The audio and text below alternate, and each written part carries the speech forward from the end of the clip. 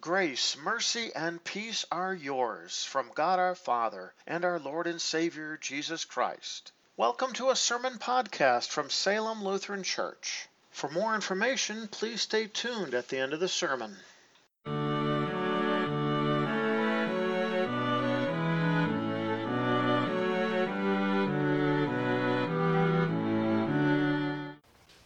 Our first lesson for this 17th Sunday after Pentecost is found recorded in the book of Jonah, chapter 3, beginning at the 10th verse. When God saw their actions, that they had turned from their evil way, God relented from the disaster which he said he would bring on them, and he did not carry it out. But to Jonah, all this seemed very bad, and he became very angry. He prayed to the Lord, "Lord, wasn't this exactly what I said when I was still in my own country? That this is why I previously fled to Tarshish? Because I knew that you are a gracious and merciful God, slow to anger and abounding in mercy, and you relent from sending disaster. So now, Lord, please take my life from me, for it is better for me to die than to live." But the Lord replied, "Is it right for you to be angry?" Jonah went out of the city and sat down east of the city. He made a shelter for himself there and sat in the shade under it, waiting to see what would happen in the city. Then the Lord God provided a plant and made it grow up over Jonah to provide shade over his head, to relieve him from his discomfort. So Jonah was very happy about the plant. But at dawn the next day, God provided a worm, and it attacked the plant so that it withered. When the sun rose, God provided a scorching east wind. The sun beat down on Jonah's head so that he grew faint. He wanted to die. So he said, "It is better for me to die than to live."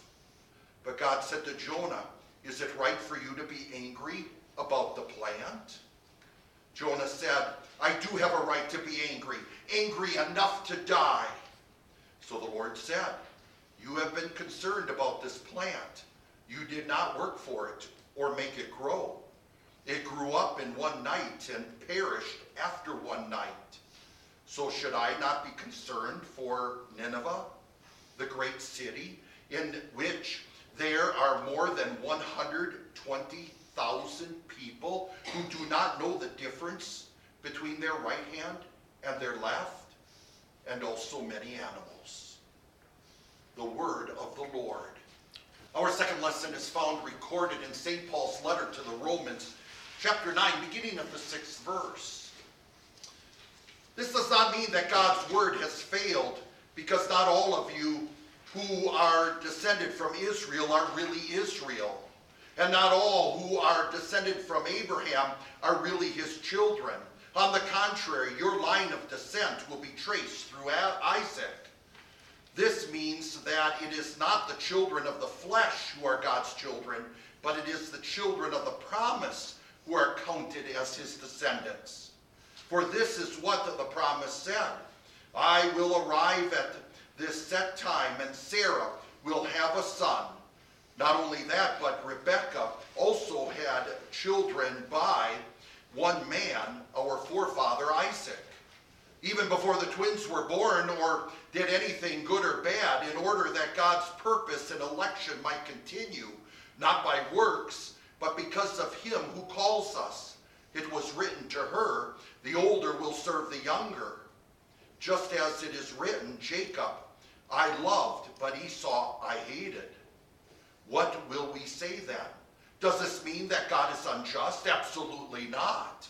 For God says to Moses, "I will show mercy to whom I show mercy, and I will have compassion on whom I have compassion." So then, it does not depend on human desire or effort, but on God's mercy. The word of the Lord. Grace and peace to you from God our Father and from our Lord and Savior Jesus Christ. Amen. Our text for consideration is found recorded. It is from the Gospel of Matthew, chapter 20, beginning at the first verse. Jesus said to his disciples, "Indeed, the kingdom of heaven is like a landowner who went went out early in the morning to hire workers for his vineyard. After agreeing to pay the workers a denarius for the day, he sent them into his vineyard. He also went out about the third hour and saw others standing unemployed in the marketplace. To these he said, "You also go into the vineyard, and I will give you what is right." So they went. Again he went out about the 6th hour and the 9th hour and did the same thing. When he went out about the 11th hour, he found others standing unemployed. He said to them, "Why have you stood here all day unemployed?" They said to him, "Because no one hired us." He told them, "You also go into the vineyard."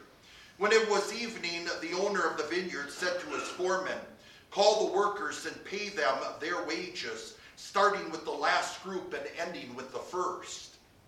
When those who were hired around the 11th hour came, they each received a denarius.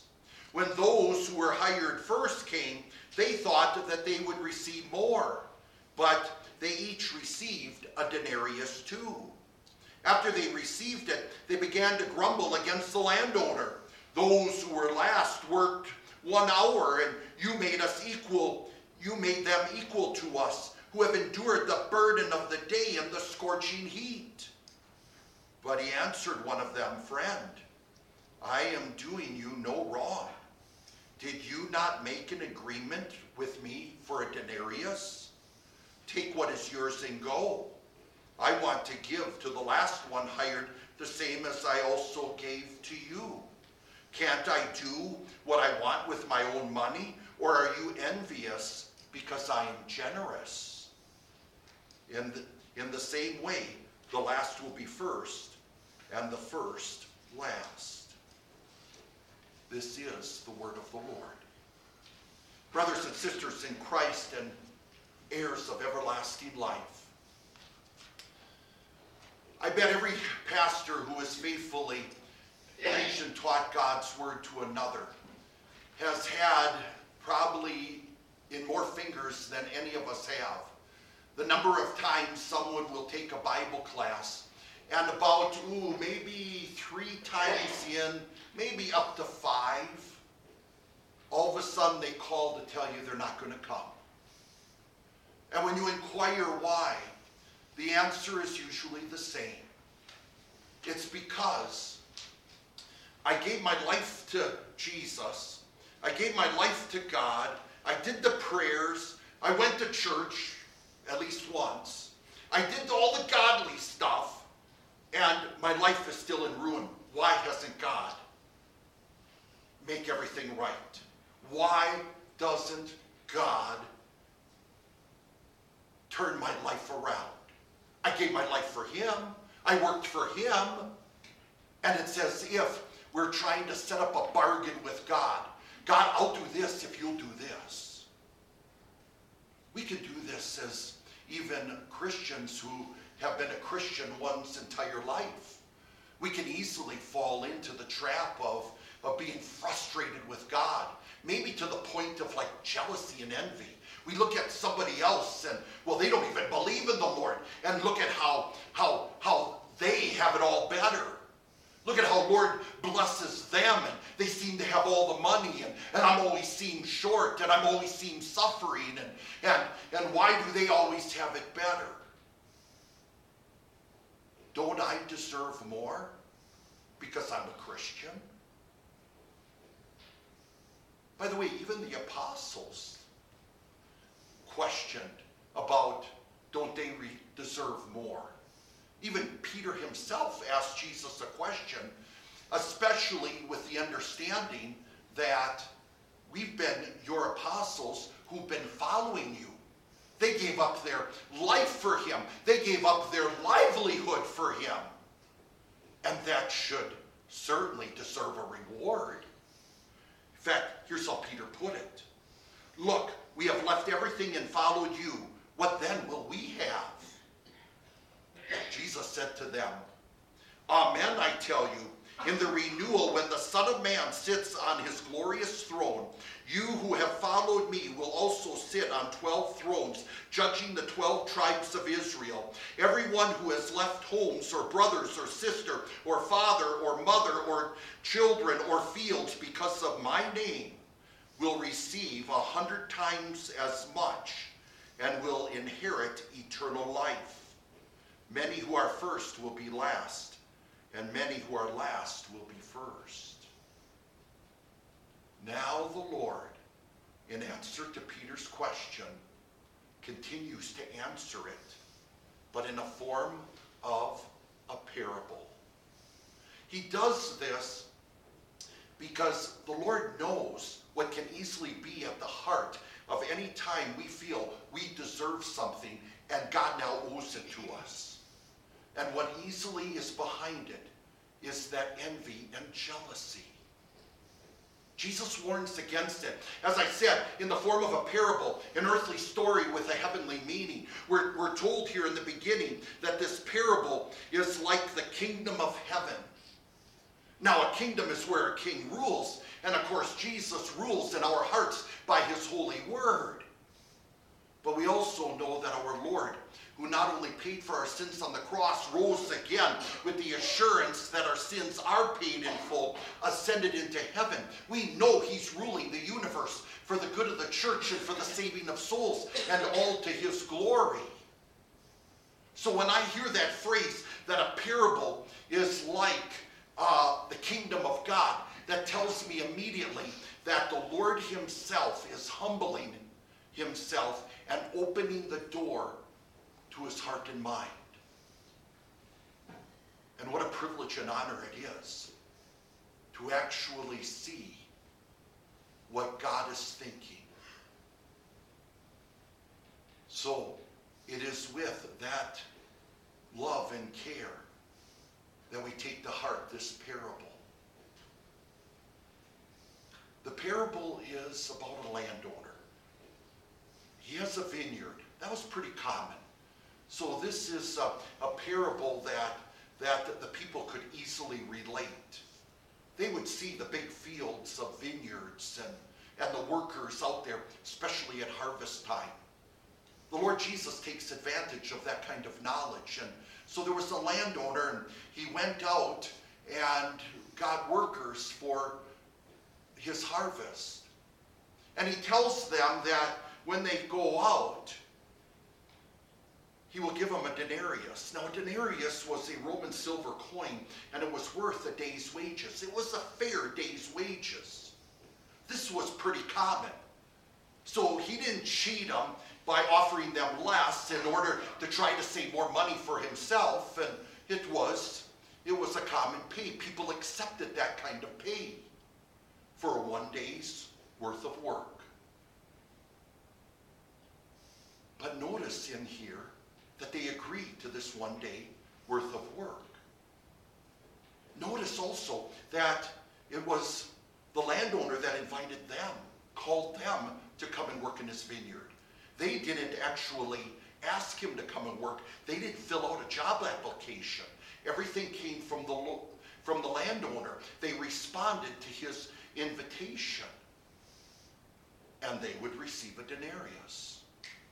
So they went out to work. About the third hour, we're told, the landowner went out again looking for more workers. Now, the average day was from 6 in the morning till 6 at night. It was a 12-hour work day. So if we're at the third hour, then that tells us immediately we're at 9 o'clock in the morning. At 9 o'clock in the morning, he goes out and invites others to come. Now, he didn't say he would offer them a denarius. He just offered them what is right. Obviously, the landowner must be a trustworthy person because these workers were willing to accept what he said was right. And they went and worked in his vineyard. Now came the 6th hour. That would bring us to 12 o'clock noon. Once again, he goes to the marketplace, finds workers, and tells them to go out into his vineyard. And no doubt, he would give them what is right. It is now the 9th hour. So we're at 3 o'clock in the afternoon. He once again goes to the marketplace. There are people still not working. And so he invites them to come and work in his vineyard. No doubt giving them, promising them what is right. And then comes the 11th hour, 1 hour before quitting time. He still finds others unemployed, not working. They haven't worked all day. He invites them to come into his vineyard to work, no doubt promising that he would give them what is right. And now comes the time for payment. The landowner informs the foreman to start with those that came last and end with those who came first. And the foreman, instructed by the landowner, gives 1 denarius to the ones that only worked 1 hour. To those that worked less than a full day, they each got a denarius.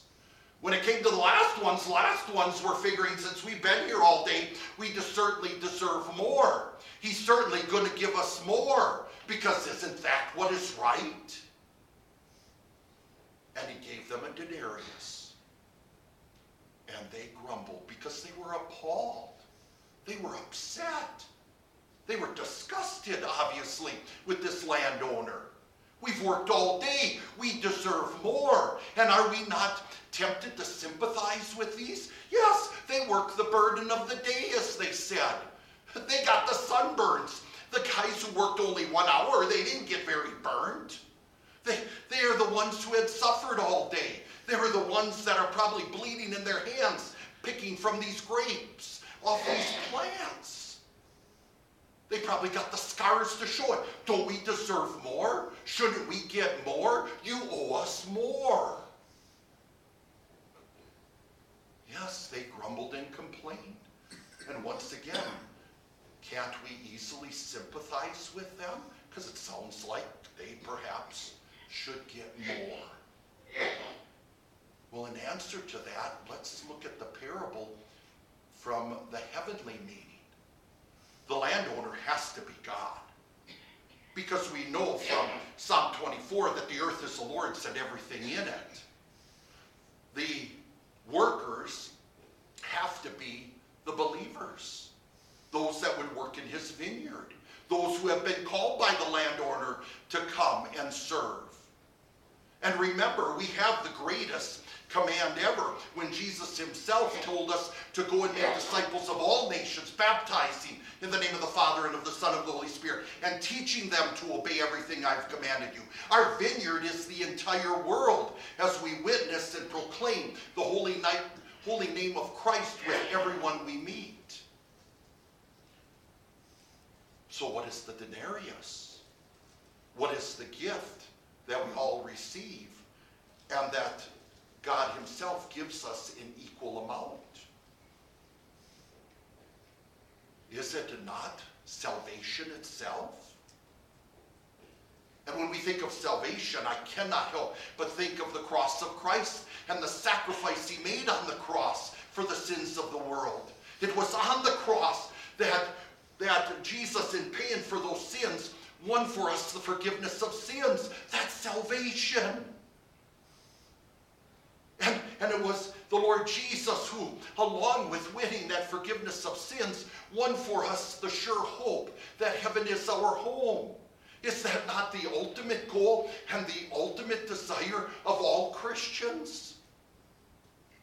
Because we know there, that's the place where there'll be no more sin or suffering or pain. And there'll be no more death. It'll be a place of eternal joy. And Jesus won that for us. And the assurance is his resurrection. Yes, all praise and glory to our Lord in blessing us with this denarius.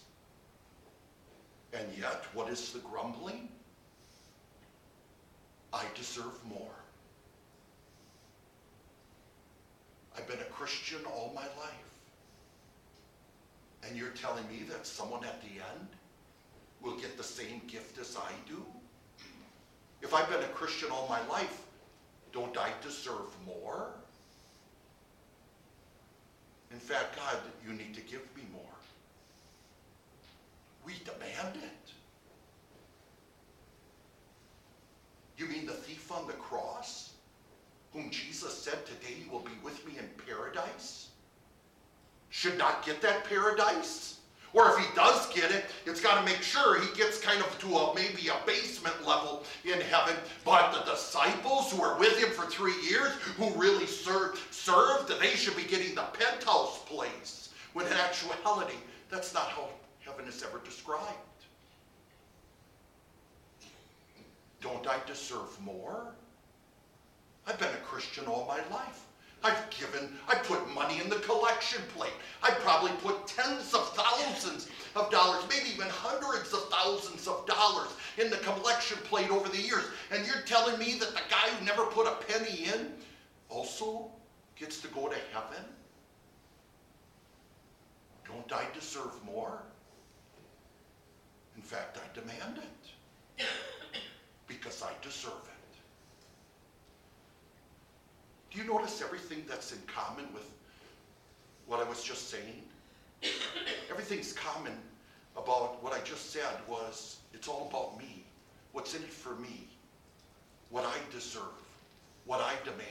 What I think. This is selfishness. And selfishness, no matter what form it takes, is sinful. It is interesting that Jesus, in replying to the one man, still called him friend. But he said these words also. Are you envious because I am generous? Now, in the original language, it actually is not literally translated that way.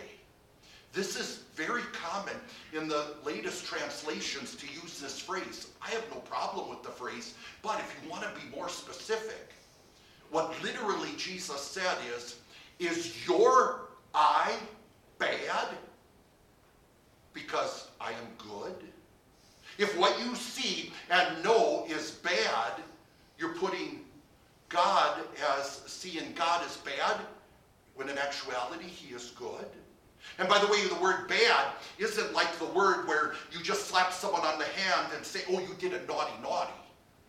This is actually an adjective that comes from the noun that comes from our English word pornography. When he said bad, he said wicked, ungodly.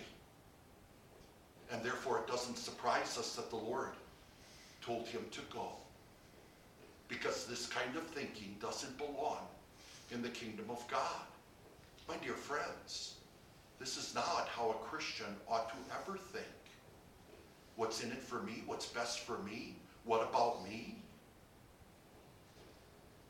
Jesus replied that the landowner replied that this is his money. He can do with it what he wants. This is his salvation. He can offer it to whoever he wants. And Jesus, since he paid for the sins of the world, he offers this salvation to every precious soul in this world. In fact, what do we all really deserve? None of us deserve salvation. We haven't worked for it. We haven't earned it. We are even by nature sinful, let alone do sinful things. We deserve the punishment of sin, which is death.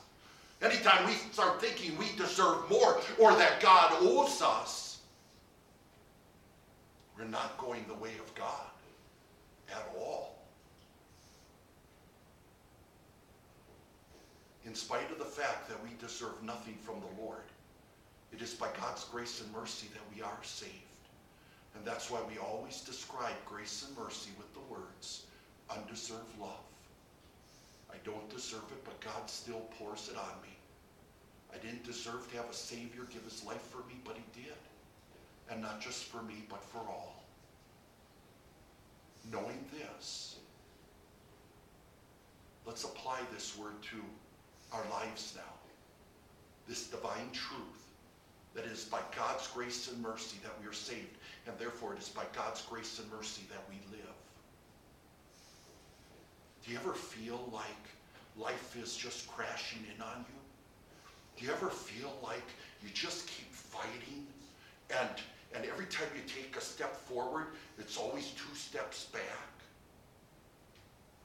And maybe in your fighting to try to get ahead, you start to get angry with God because, God, I'm doing my part. I'm taking that step ahead. Why are you not helping me more? Why are you not doing your part and fighting with me? I'm doing most of the work, God. Can't you at least get in there and do a little bit? Maybe even feel like you're just ready to cry and break down because why is God not there? Why is life not better? Why am I so suffering and in pain? And I'm constantly asking this question, why? It may even come to the point where I don't even want to live. God, just take me, like Jonah said. I'd rather die than live. And no doubt he meant it. Instead of fighting, my friends, it's time to believe. It's time to trust. It's time to take heart the words of our Savior who said, repent, for the kingdom of heaven is near. And repentance is not just being sorry for your sins. At the heart of repentance is faith, trusting that he paid for those sins, trusting that when he promises, surely I'm with you always to the very end of the age, he is there. Trusting in the fact that this very Lord who gave his life for you blessed you with this glorious, wonderful ministry to share his holy name with others. Trusting and believing that with sins forgiven, heaven is truly our home. And for that, we cannot thank him enough. So what is right is not that I get my way, what's in it for me, what's best for me, what I have a right to demand. What is right is knowing that God has showered me with his love that I don't even deserve. He has won for me the victory. He has blessed me with this life. And he has promised me life after this life that will never end. In Christ Jesus, that is truly right. Amen. The peace of God which surpasses all understanding, keep your hearts and minds in Christ Jesus. Amen.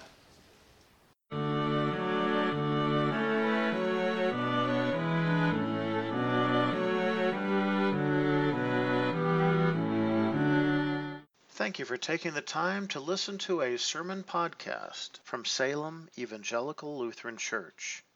If you have any further questions or would like to learn more about Salem Lutheran and its ministry, please check out our website at www.salemevlutheran.org.